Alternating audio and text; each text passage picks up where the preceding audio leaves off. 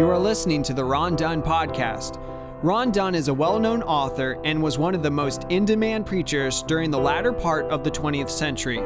He led Bible studies all over the United States, Europe, and South Africa. For more information and resources from Ron Dunn, please visit rondunn.com.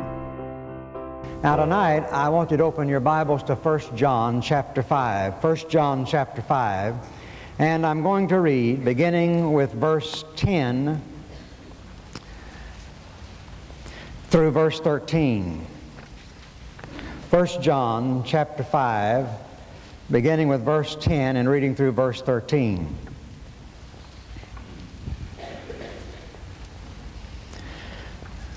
He that believes on the Son of God has the witness in himself. He that believes not God has made him a liar, because he believes not the record or the testimony that God gave of his Son. And this is the record, that God has given to us eternal life, and this life is in his Son. He who has the Son has life, and he who has not the Son of God does not have life. These things have I written unto you that believe on the name of the Son of God, that you may know that you have eternal life. That you may know that you have eternal life. Now, God does things differently than man does, of course. When God classifies humanity, he does it vertically. When man classifies humanity, he does it horizontally. By that I mean, when man classifies society, he does it horizontally, like rungs on a ladder, and you have your upper class and your middle class and your lower class. And within those classes you have others. You have the lower and the middle lower and the upper lower, and you've got the lower middle, upper liberal, and then you've got all on the way up to the top, all depending on how much money you make or how much education you have or what kind of car you drive or where you live, or which side of the tracks you live on.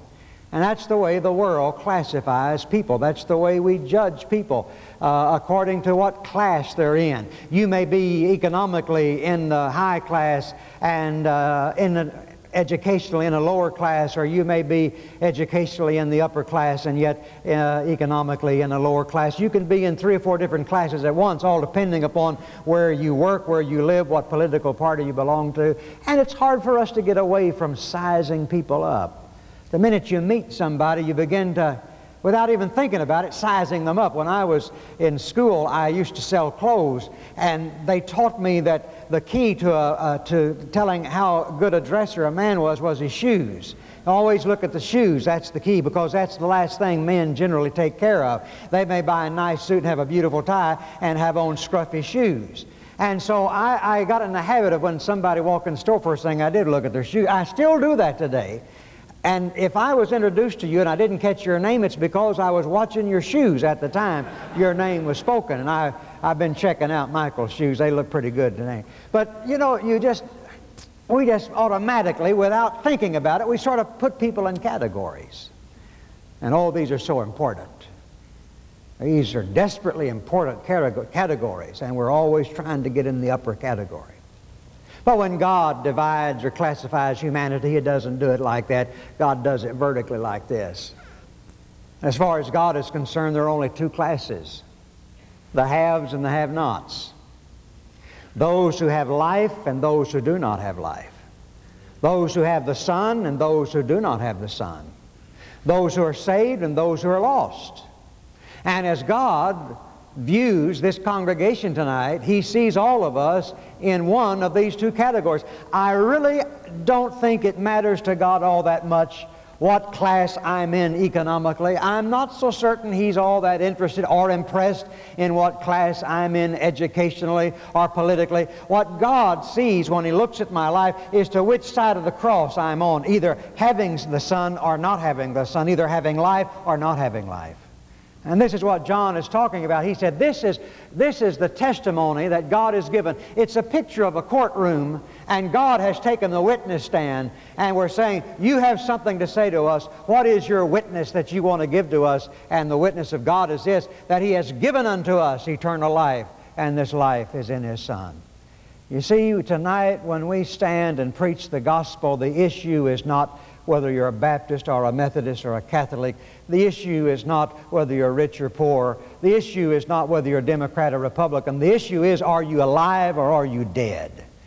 The gospel of Jesus Christ is a life and death matter. When we gather like we have today, we're dealing with issue of life and death. These are not secondary, elementary issues.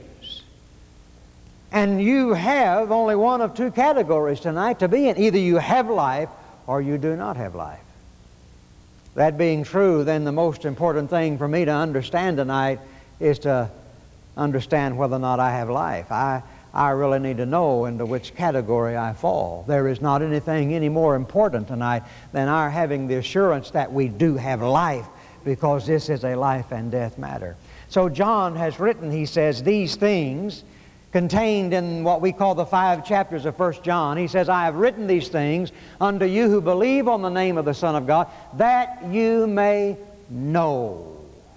And he uses there a word that means to know with absolute certainty, beyond a shadow of a doubt, that you may know that you have eternal life. Which seems to me to indicate that it is possible for a person to have eternal life and perhaps have some doubts about it.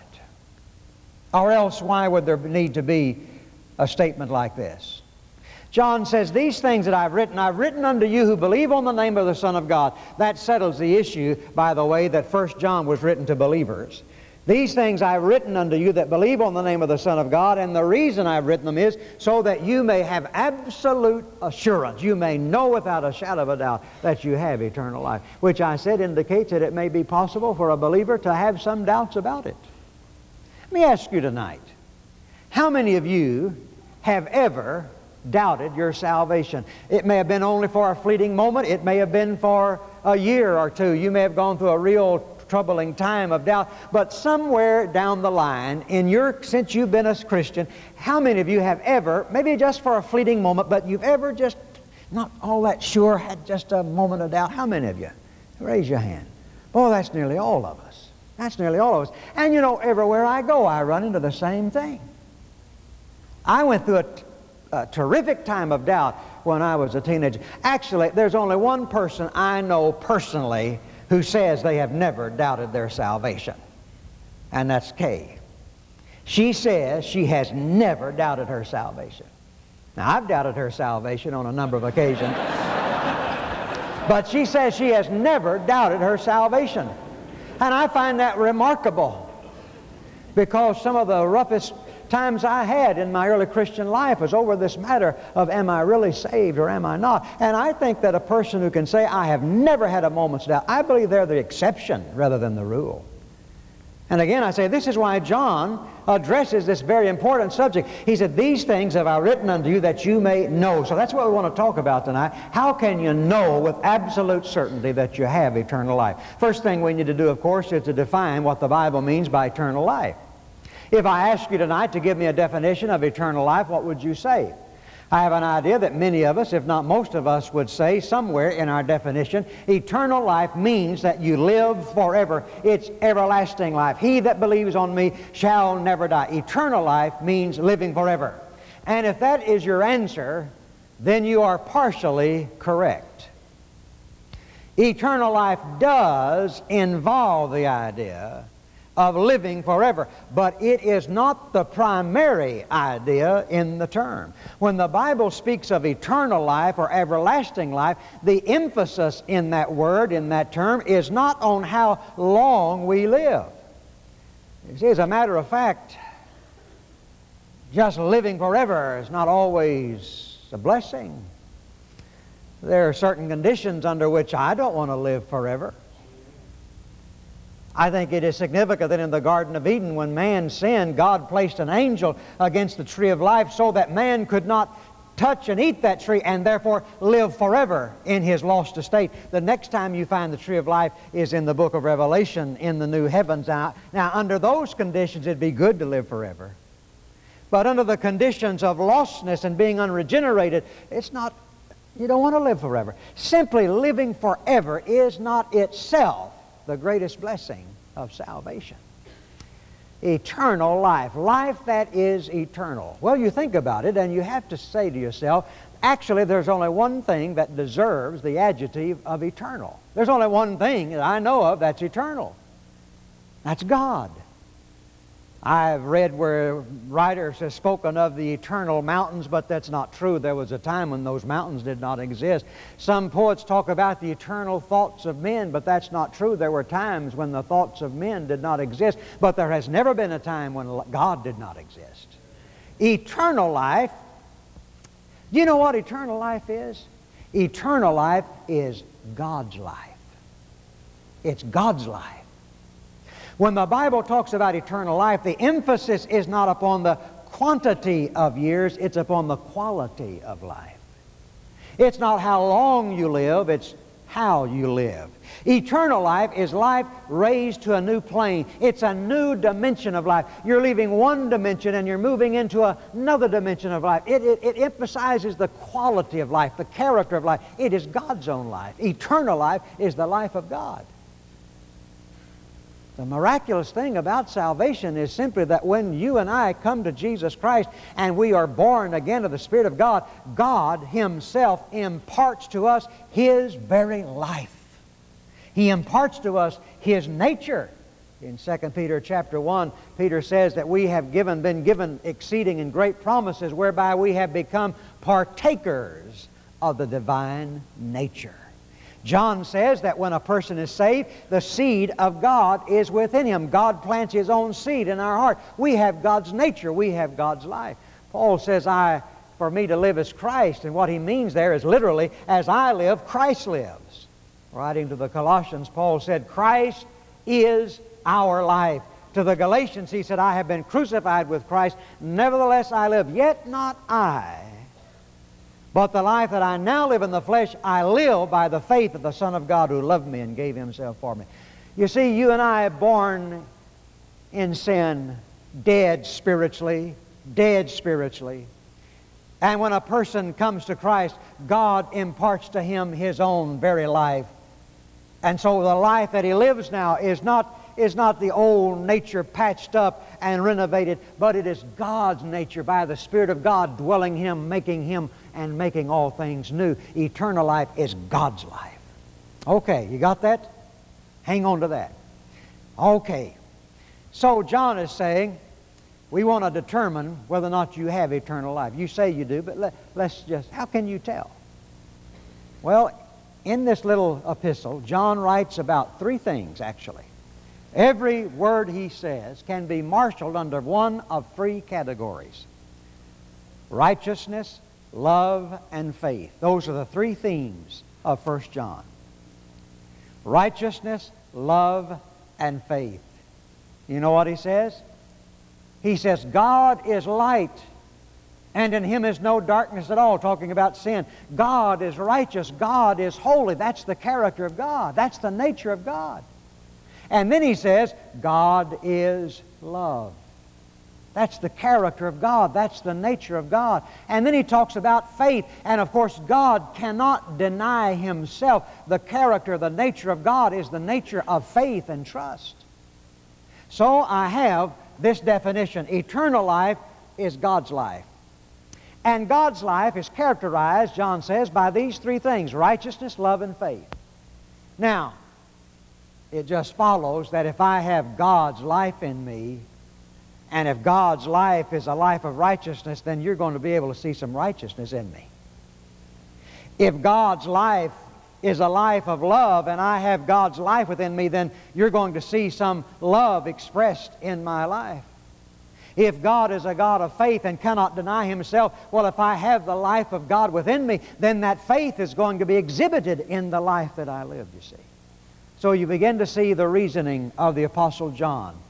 What he's saying is, we're going to take a little examination tonight, have a little test, and see who among us has eternal life. And we'll take three tests.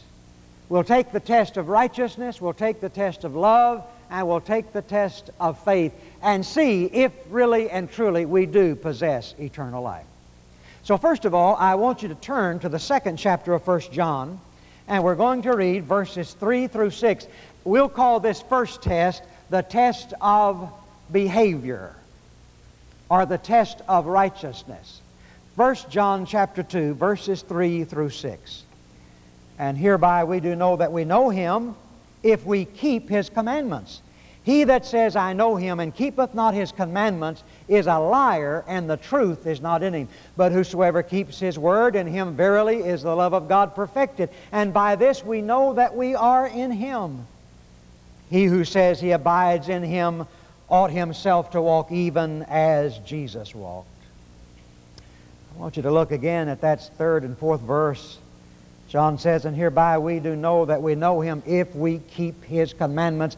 If a man says, I know Him, and does not keep His commandments, he is a liar. John always did have a hard time saying what was on his mind, didn't he?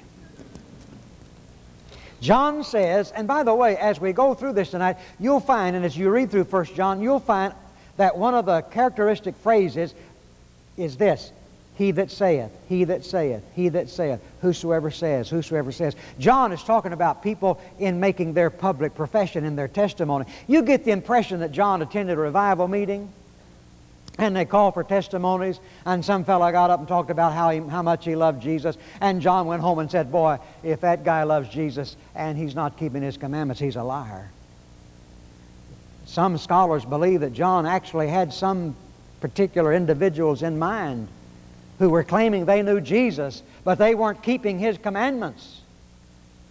John blankly and stubbornly says, if you say you know Jesus Christ and you're not keeping His commandments, you are a liar.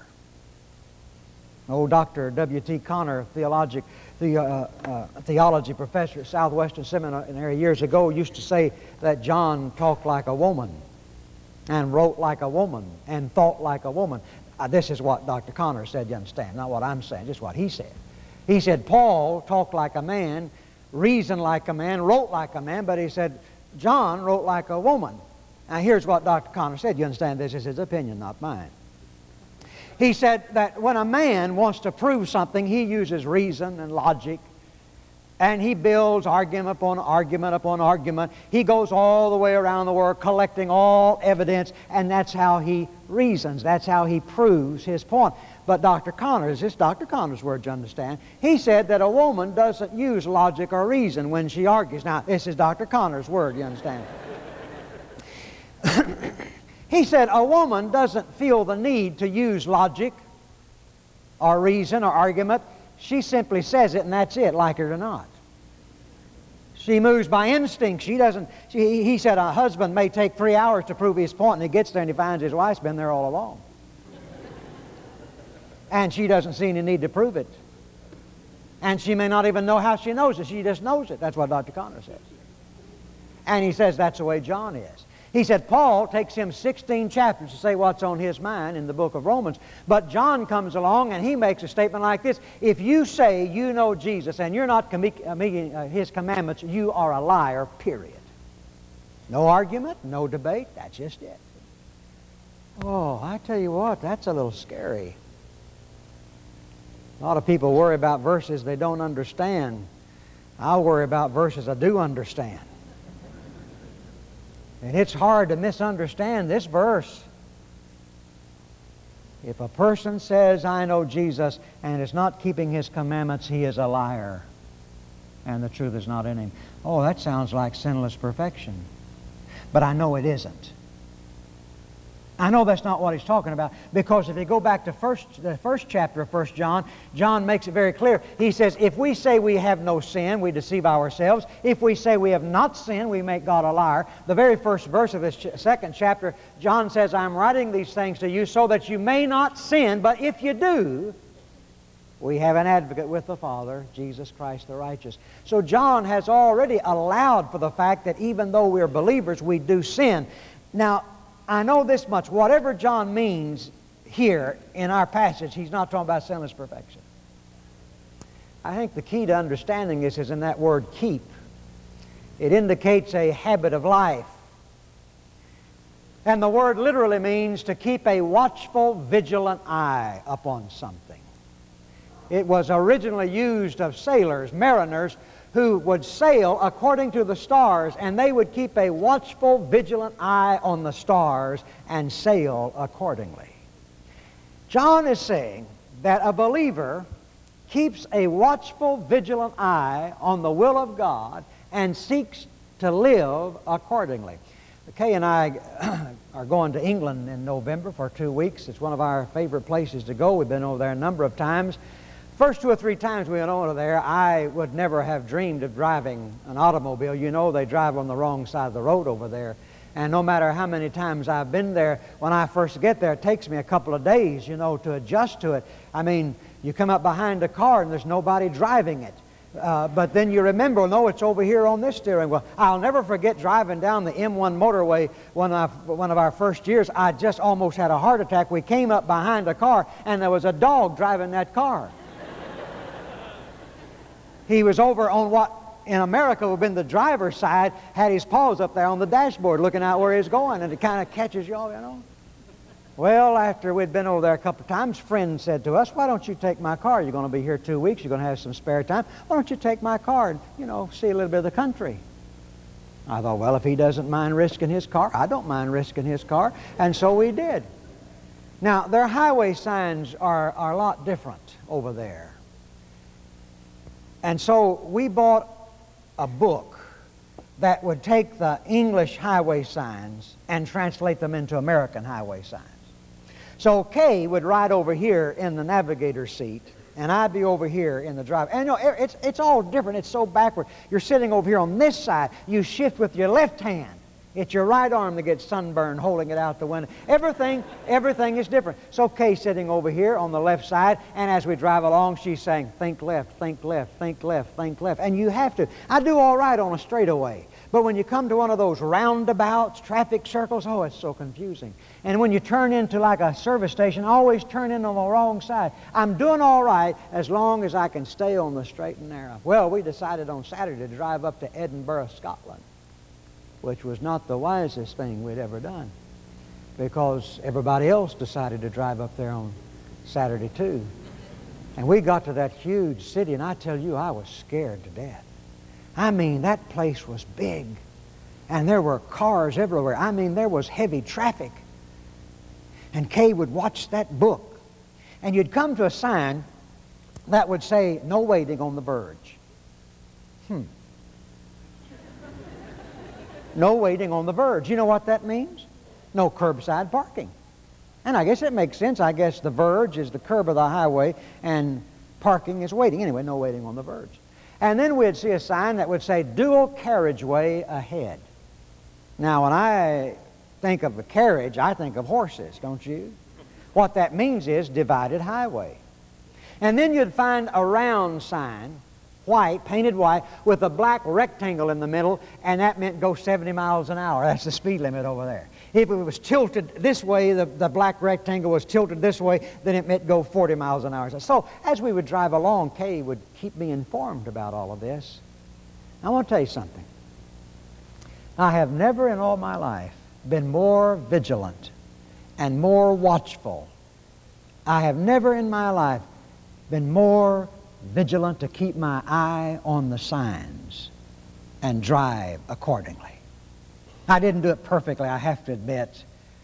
I kind of got lost a couple of times. I found myself going the wrong way on a one-way street, and I missed a few things. But I want to tell you something. It wasn't because I was negligent. It wasn't because I was indifferent. More than anything else in the world, I wanted to stay right, and I was keeping a watchful, vigilant eye on those signs, and I was trying to drive that car accordingly. And that's what John is talking about. He's talking more about attitude than he is activity. And here's what he's saying.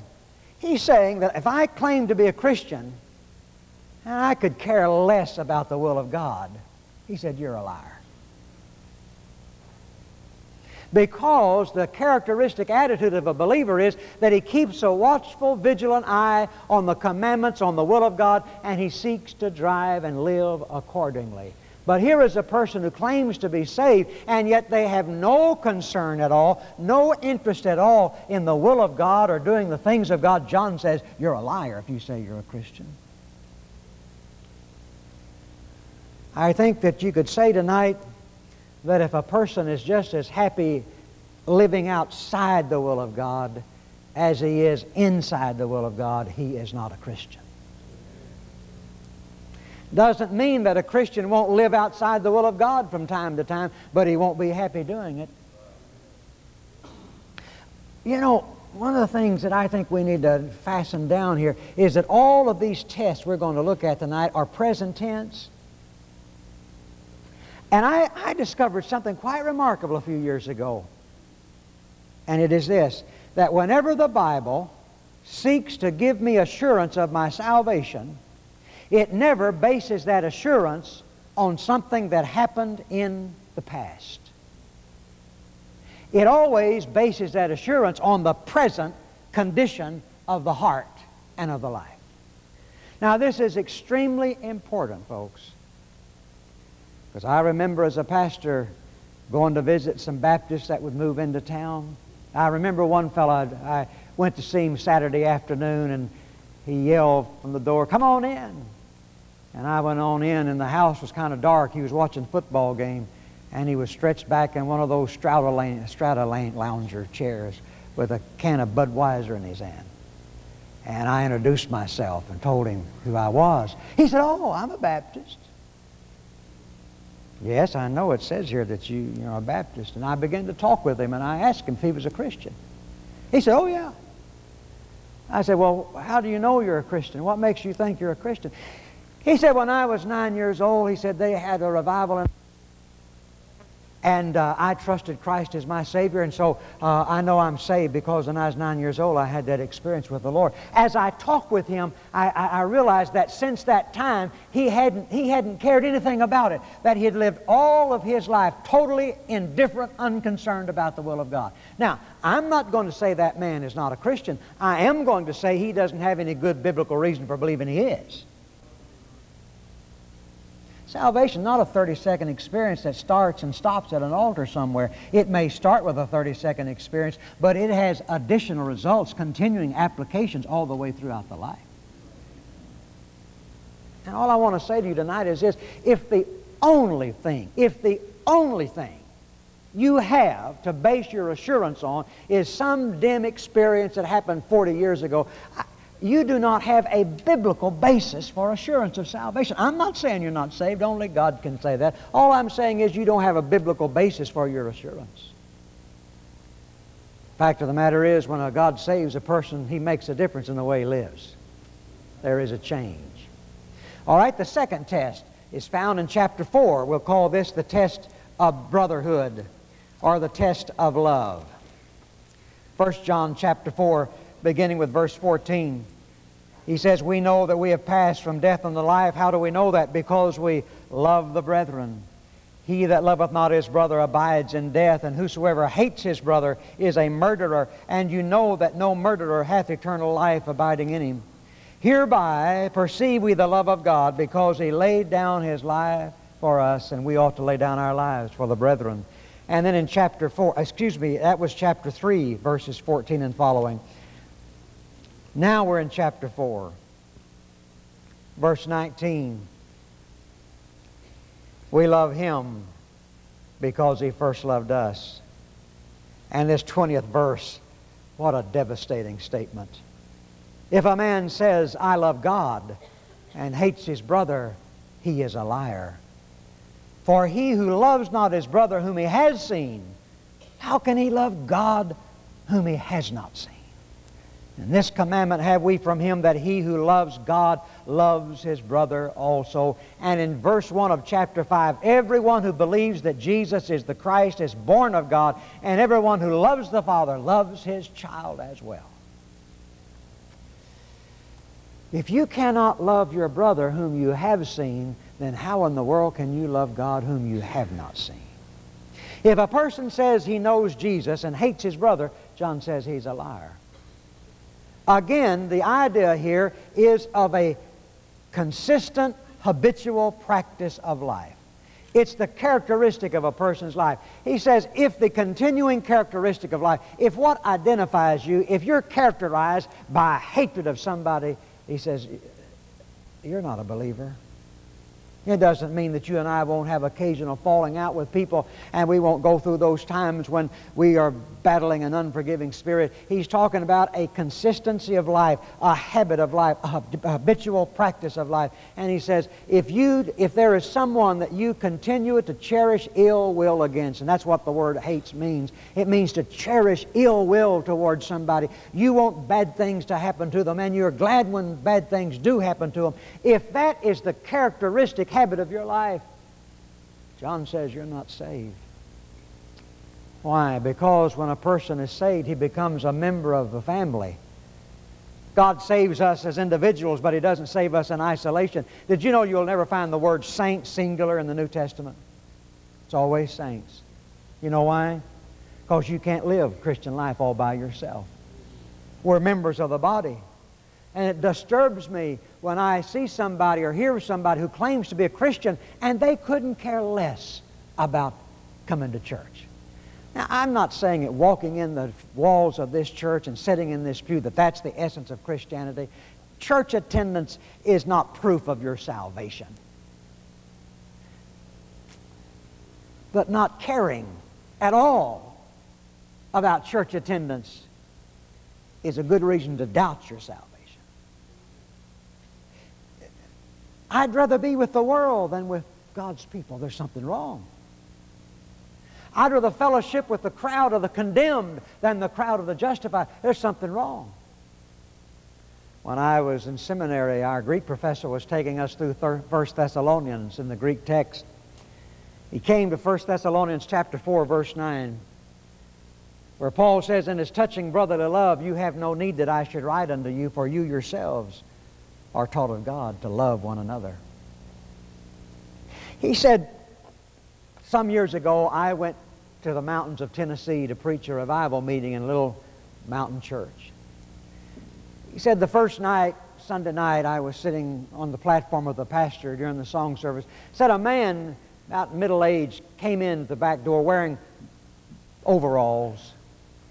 And he sat down on the back pew. Pastor leaned over to me. He said, "You see that fellow just came in?" "Yeah." He said, he said, "I'm surprised to see him. I've never seen him in church, for he is the meanest guy in this community. He hates everybody, and everybody hates him. His wife is a member of our church, a sweet Christian, but said he said, I'm surprised to see him." Well, the professor preached his sermon, gave the invitation, and here comes this old boy walking down the aisle.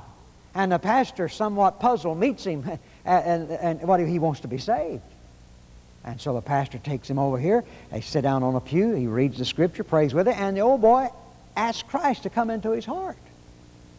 Well, when the invitation is over, the pastor feels like he needs to sort of present this guy, but he has some doubt, you know. He said to the fellow later, he said, "I just don't see how a guy that mean could be saved that easily, you know." And he said you could feel the hesitation in the church. Everybody knew that guy. But the pastor got up and, said, "He's come tonight, trust Christ as Savior." Well, the next morning, as the pastor picked up the evangelist, he said, "I want us to go by and see Mr. So-and-so." He said, I need to talk to him. I tell you, I need to see if he's really saved. So they went to see him. That morning, he wasn't there. His wife said, "I don't know where he is. He left early this morning, and I haven't heard from him." Well, they came back 2 or 3 times during that morning, and the same message that she'd say, "I don't know, it's not like him to do this, but I don't have any idea where he is." They went by several times that afternoon, and the same response. He wasn't there. She didn't know where he was.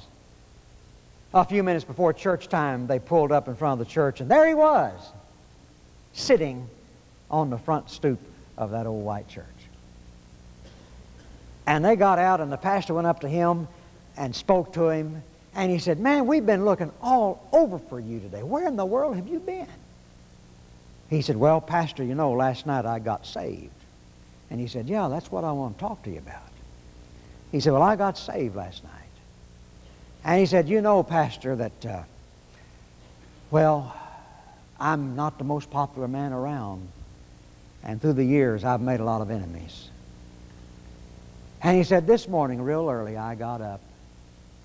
And he said, what I've been doing all day is I've been going to all those people and asking them to forgive me." Now, who taught him to do that? He hadn't been in the new members class yet. He hadn't been discipled. Who told him to do that? How did this man, this godless sinner who hated people and people hated him, how did that fella, brand new in the Lord, how did he know to go around to all of these enemies and make things right? As touching brotherly love, you have no need that I should write unto you, because you yourselves are taught of God to love one another. I mean, that's what God teaches you. You can't help yourself. That's what God teaches you. The test of brotherhood. Now we come to the last test. The test of belief, and we'll just read one verse. We've already read it. It's in chapter 5, verse 10. He that believes has the witness in himself, and he that believes not God has made him a liar, because he believes not the record that God gave of his Son. He who believes on Jesus has the witness in himself, the witness that he's a child of God. Here is the test of belief. Now, we've had 2 tests so far. Now, it's possible for you to make a low grade on those first 2 tests and still pass the course. I mean, at any given day, if you test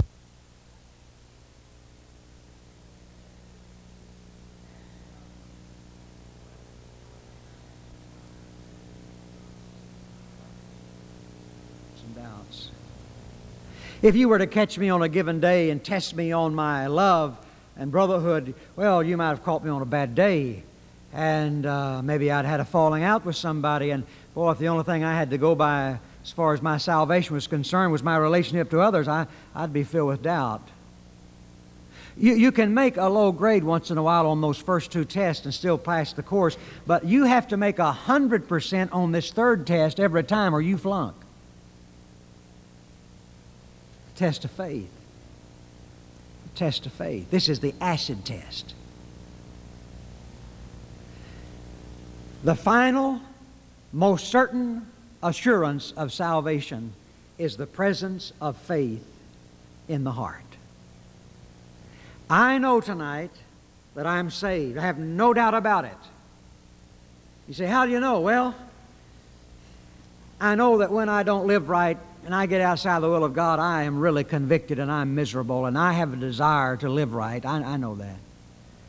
And I love God's people, and I can't imagine my life being outside the fellowship of God's people, and I have to make things right with people. It bothers me not to have things right with people. But the main reason I know I'm saved tonight is because right now, at this very moment, right in here, I am believing in Jesus as my Savior and Lord. And the devil may come to me and say, boy, your righteousness hadn't been very much today. You must be lost. And he says, your love hasn't been expressed too much lately. You must be lost. I say, I know that my love and my righteousness hasn't been too well lately, but I know I'm saved. Why? Well, because right now, at this very moment, I'm believing in Jesus as my Savior. And it is the presence of faith in the heart that is the full and final proof and test of my eternal life. The presence of faith in the heart. You see, these 3 things work together. These 3 things work together. If a person says, well, I have faith, you know, oh sure, man, I believe in Jesus, but his life is always at cross purposes with the will of God, and he can't get along with anybody, then that fellow's lying. And then if there's a fellow over here who lives such a righteous life, I mean, that guy seems to be perfect in everything he does, and he loves people and is just so gregarious, and well, he's just a wonderful fellow. But he doesn't trust Jesus, isn't believing in Jesus, he's lost. So these 3 tests go together. Now, the test of faith. The test of faith. It is the presence of faith in the heart that is the final evidence of my salvation. I was saved when I was 9 years old, back in 1900, and none of your business. And it was in Fort Smith, Arkansas. And I've been to church all my life. I imagine I went to church 9 months before I was ever born. My folks went to church all the time, and so I was brought up in the church. And I'll never forget, when I was 9 years old, we were having a revival meeting in our church. And one night, for the very first time, I paid attention. For the very first time, there was a restlessness, a troubling in my heart. And I began for the very first time to think about my relationship to God. And it bothered me. And I remember walking with my mom and dad back to the car that night, and I said to my mom, "I'm too young to be saved, aren't I?" She said, "No, you're not too young to be saved." And that's all she said. And nothing was said about it the rest of the week. But on that final Sunday morning, I'm standing down there during the invitation, and I can't describe it. I just knew it's my time. And I knew that God was speaking to me. And I stepped out and I went forward. And as best I knew how, I gave my life to Jesus Christ. Now, I don't remember much after that. I remember walking out of the pew and coming down the aisle. And then it's a blank. And then the next thing I remember is sitting on the front pew answering the questions that this woman was asking me. And then she'd write them down on a card. I remember she said, "Do you come by baptism?" And I said, "Yes, ma'am." The fellow next to me, he said, "I come by letter." And I remember thinking, boy, I wish I'd have said by letter. That way I wouldn't have to be baptized. But I came by baptism. Well, that was in September, but I wasn't baptized until November. I kept putting it off. Every week I'd get a note from the pastor, "We're having baptism this Sunday night. You need to come at such a time." But I was waiting, you see. You know what I was waiting for? I was waiting until I could hold my breath to the count of 100. It scared me being put under the water by that fella. And every night when I would go to bed, the last thing I would ever think about is I'd take a deep breath and hold it and count in my mind. And I had a goal that until I could count to 100 with my breath held, I wasn't going to let that man put me under that water. And it was November before I was able to do that. And I was finally baptized. Well, I guess I was like every other kid. I got into high school, become a teenager, you know. Listen, I sinned more after I saved than I ever did before I saved. I really did. I mean, there's not a whole lot of sinning a 9-year-old can do. Surprising how much they can do, but there's a whole lot that they can't do. And after I was saved, you see, I repented more after I was saved than I did when I was saved. And you know what happened? I began experiencing this tremendous conviction of sin over and over again. And I'd feel so badly about it. And the preacher would preach on sin and such, and I'd go down and make what they call a rededication. You just go down, shake the preacher's hand, say, "I'm rededicating my life." And I'd go back and I'd feel real good for a while. And then the same old thing again. And I knew I had never in my life been convicted like this. I mean, I'd never known sin like I was knowing it now. I had never known conviction like I was knowing it now. And you know what happened? I began to doubt my salvation. We joined another church about that time, and the pastor of this church was an evangelist. I mean, through and through. He was an evangelist. If Billy Graham were to walk into his building, he would have asked him if he were saved. That's the kind of fellow he was. He would eat, sleep, talk evangelism. And here's what he did. When you came, this is the First Baptist Church of Fort Smith, Arkansas, and it may have been on Easter Sunday morning, and you may have been one of the 400 in the social register, and you may have come down in your new Easter dress and your Easter bonnet, but I got news for you. You're going to get on your knees down there at that altar, and you're going to pray the sinner's prayer. "God be merciful to me, a sinner, and save my soul for Jesus' sake. Amen." And he taught us people that when you lead somebody to Christ, you lead them in the sinner's prayer. Get them on their knees. Lead them in that prayer. "God be merciful to me, a sinner, and save my soul for Jesus' sake. Amen." Well, now that pastor never said that you had to get on your knees and pray in order to be saved. He never said that. But that's the way I took it, you see. And as a year or two began to go by, I began to get into my mind that unless a person got on their knees and actually prayed a prayer like that, they weren't saved. Well, then when I was 15, God called me to preach. I rededicated my life, and God called me to preach. And that's when I really began having trouble about this doubting of my salvation. And I'd begin to doubt, and I'd think, boy, I know I didn't pray. Well, maybe I did. I don't remember. I'd try to remember, but I know this much. If I didn't pray, then I'm lost. No, I couldn't be lost. I mean, after all, God's called me to the ministry. I couldn't be lost. I mean, God wouldn't call me a ministry if I was lost. Boy, I don't remember if I prayed or not. And the more I thought about it, the more certain I was I probably didn't pray. Because the pastor of the church at that time when I was 9 years old smoked big black cigars, and he loved to go to hot springs for the horse races. I don't know, Pastor. I just somehow had the idea that that kind of guy is not the kind of guy that gets you on your knees at the altar and pray the sinner's prayer. Well, it all came to a head one night when my best friend, same age as I, when my best friend, during the invitation, walked down, took the pastor by the hand, and said, I joined the church when I was 9 years old. I didn't know what I was doing. I've never been saved. I want to come tonight and trust Christ as Savior. That shattered me. That shook me. That's my best friend, best Christian I knew. His story was like mine. We both joined the church at the age of 9. He said he didn't know what I was doing. Maybe I didn't know what I was doing. I went home that night. I couldn't sleep. I couldn't get it off my mind. About midnight, I called the pastor. I know I woke him up. I could tell the sound of his voice. I woke him up, and I told him what my problem was. And he said, son, do you have a Bible there? I said, yes, sir, I do. He said, I wanted to get it and open it to John chapter 6 and verse 47, and so I did.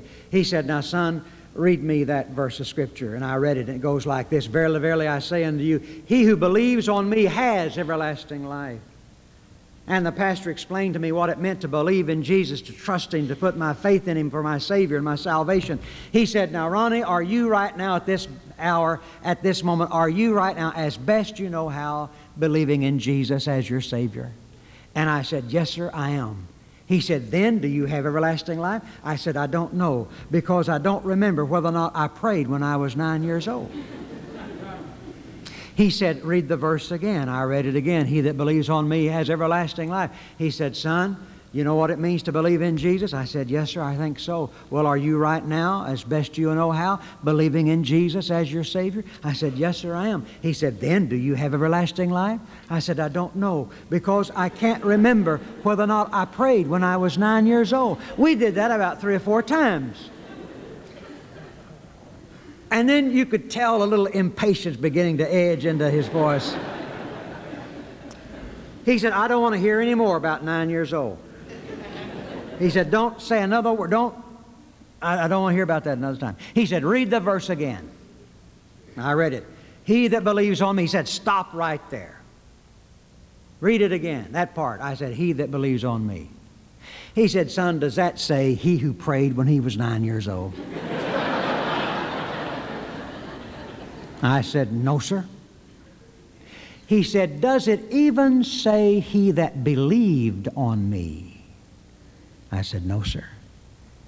And then he turned on the lights in my soul. He said, son, that's present tense. He that right now, at this very moment, is believing in Jesus has everlasting life. He said, son, are you right now, as best you know how, believing in, trusting in Jesus as your Savior? I said, yes, sir, I am. He said, then do you have everlasting life?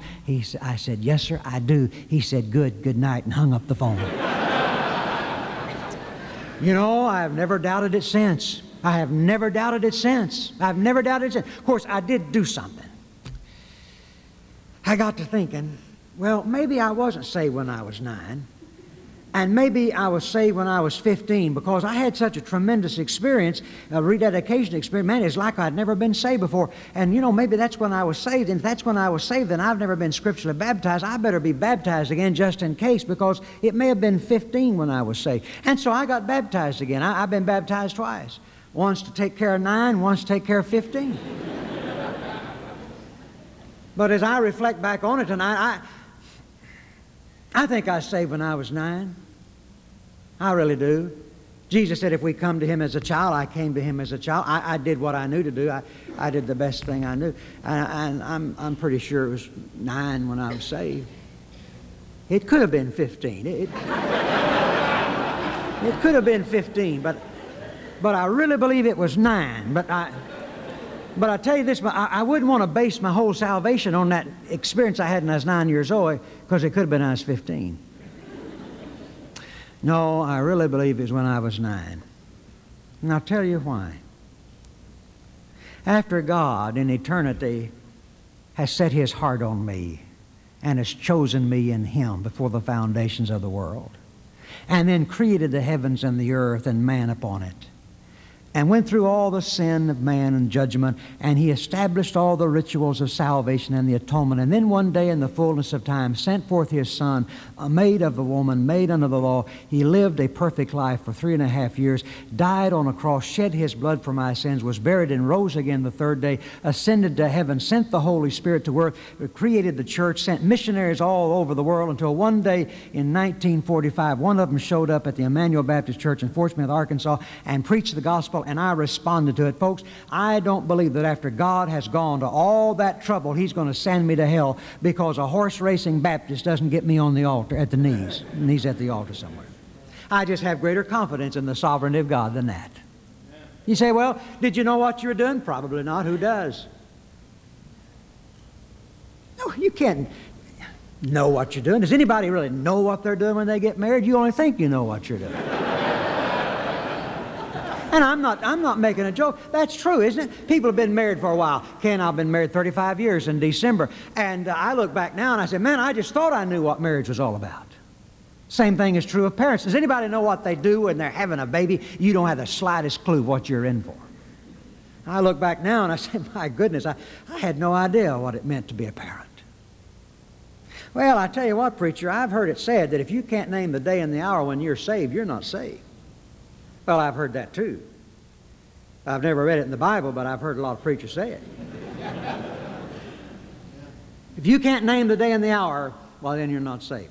You know, I met a fellow in Oklahoma a few years ago. He was born in Oklahoma when it was still Indian territory. He didn't have a birth certificate. That fellow didn't know how old he was. Now, it'd been ridiculous for me to say, well, if you can't name the day and the hour and the year when you were born, you've not been born.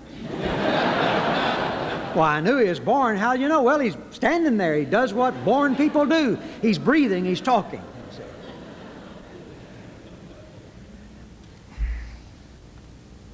I believe I was saved when I was 9. I may not have been. Matter of fact, I may not have even been saved when I was 15. I may not have been saved when I was 20. I may not have been saved when I was 30. I may not have been saved when I was 40. I may not have even been saved when I was 50. But I know this, I'm saved right here and now. How do you know? Not because I believed in Jesus 10 years ago. I know I'm saved tonight because right now in my heart there is the presence of faith in Jesus Christ. Now, I believe I was saved when I was 40 and 30 and 20, you understand. But that's not what I'm basing my assurance on. The reason I know tonight that I am truly born again is because right now, right here, I'm believing in Jesus. You say, well, preacher, I'm sort of like you. I have those times when I think I am, think I get it settled, and something happens and I'm all confused again. I want to tell you tonight how to settle that issue once and for all. In a moment, we're going to have a time of invitation, not a long time, just a brief time. Choir's going to lead us in a couple of verses of an invitation hymn.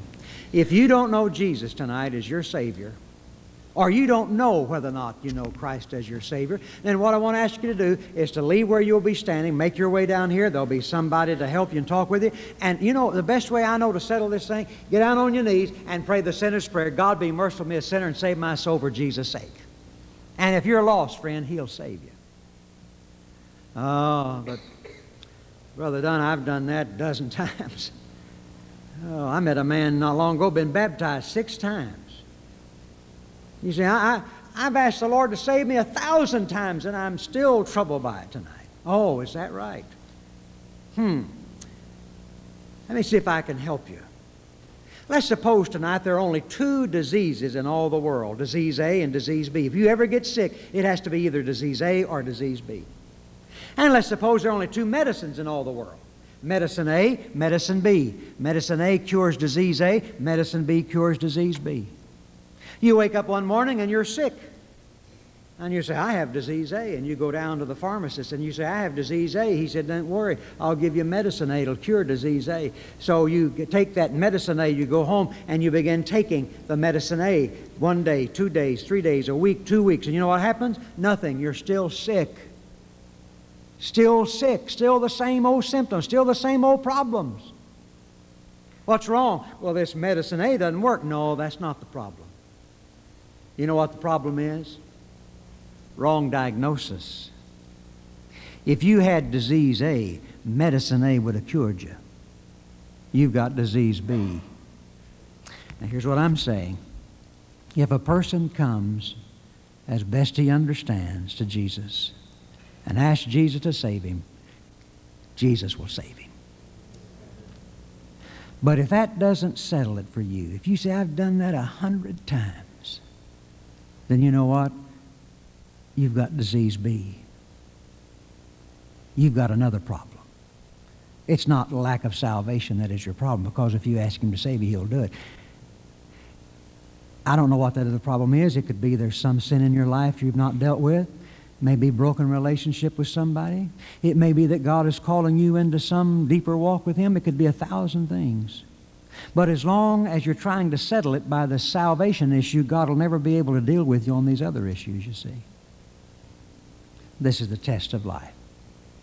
You've listened very patiently and long tonight, and I appreciate that. But everywhere I go, I find this is one of the greatest problems among many Christians, the problem of doubt. And there ought not to be that problem. These things have I written unto you, that you may know that you have eternal life. Would you bow your heads with me now for a moment? Ron Dunn's podcast is available only for personal edification, not to be duplicated, uploaded to the web, or resold without prior written consent. It is managed and operated by Sherwood Baptist Church. For more Ron Dunn materials, sermon outlines, devotions, and scanned pages from his study Bible, please visit rondunn.com.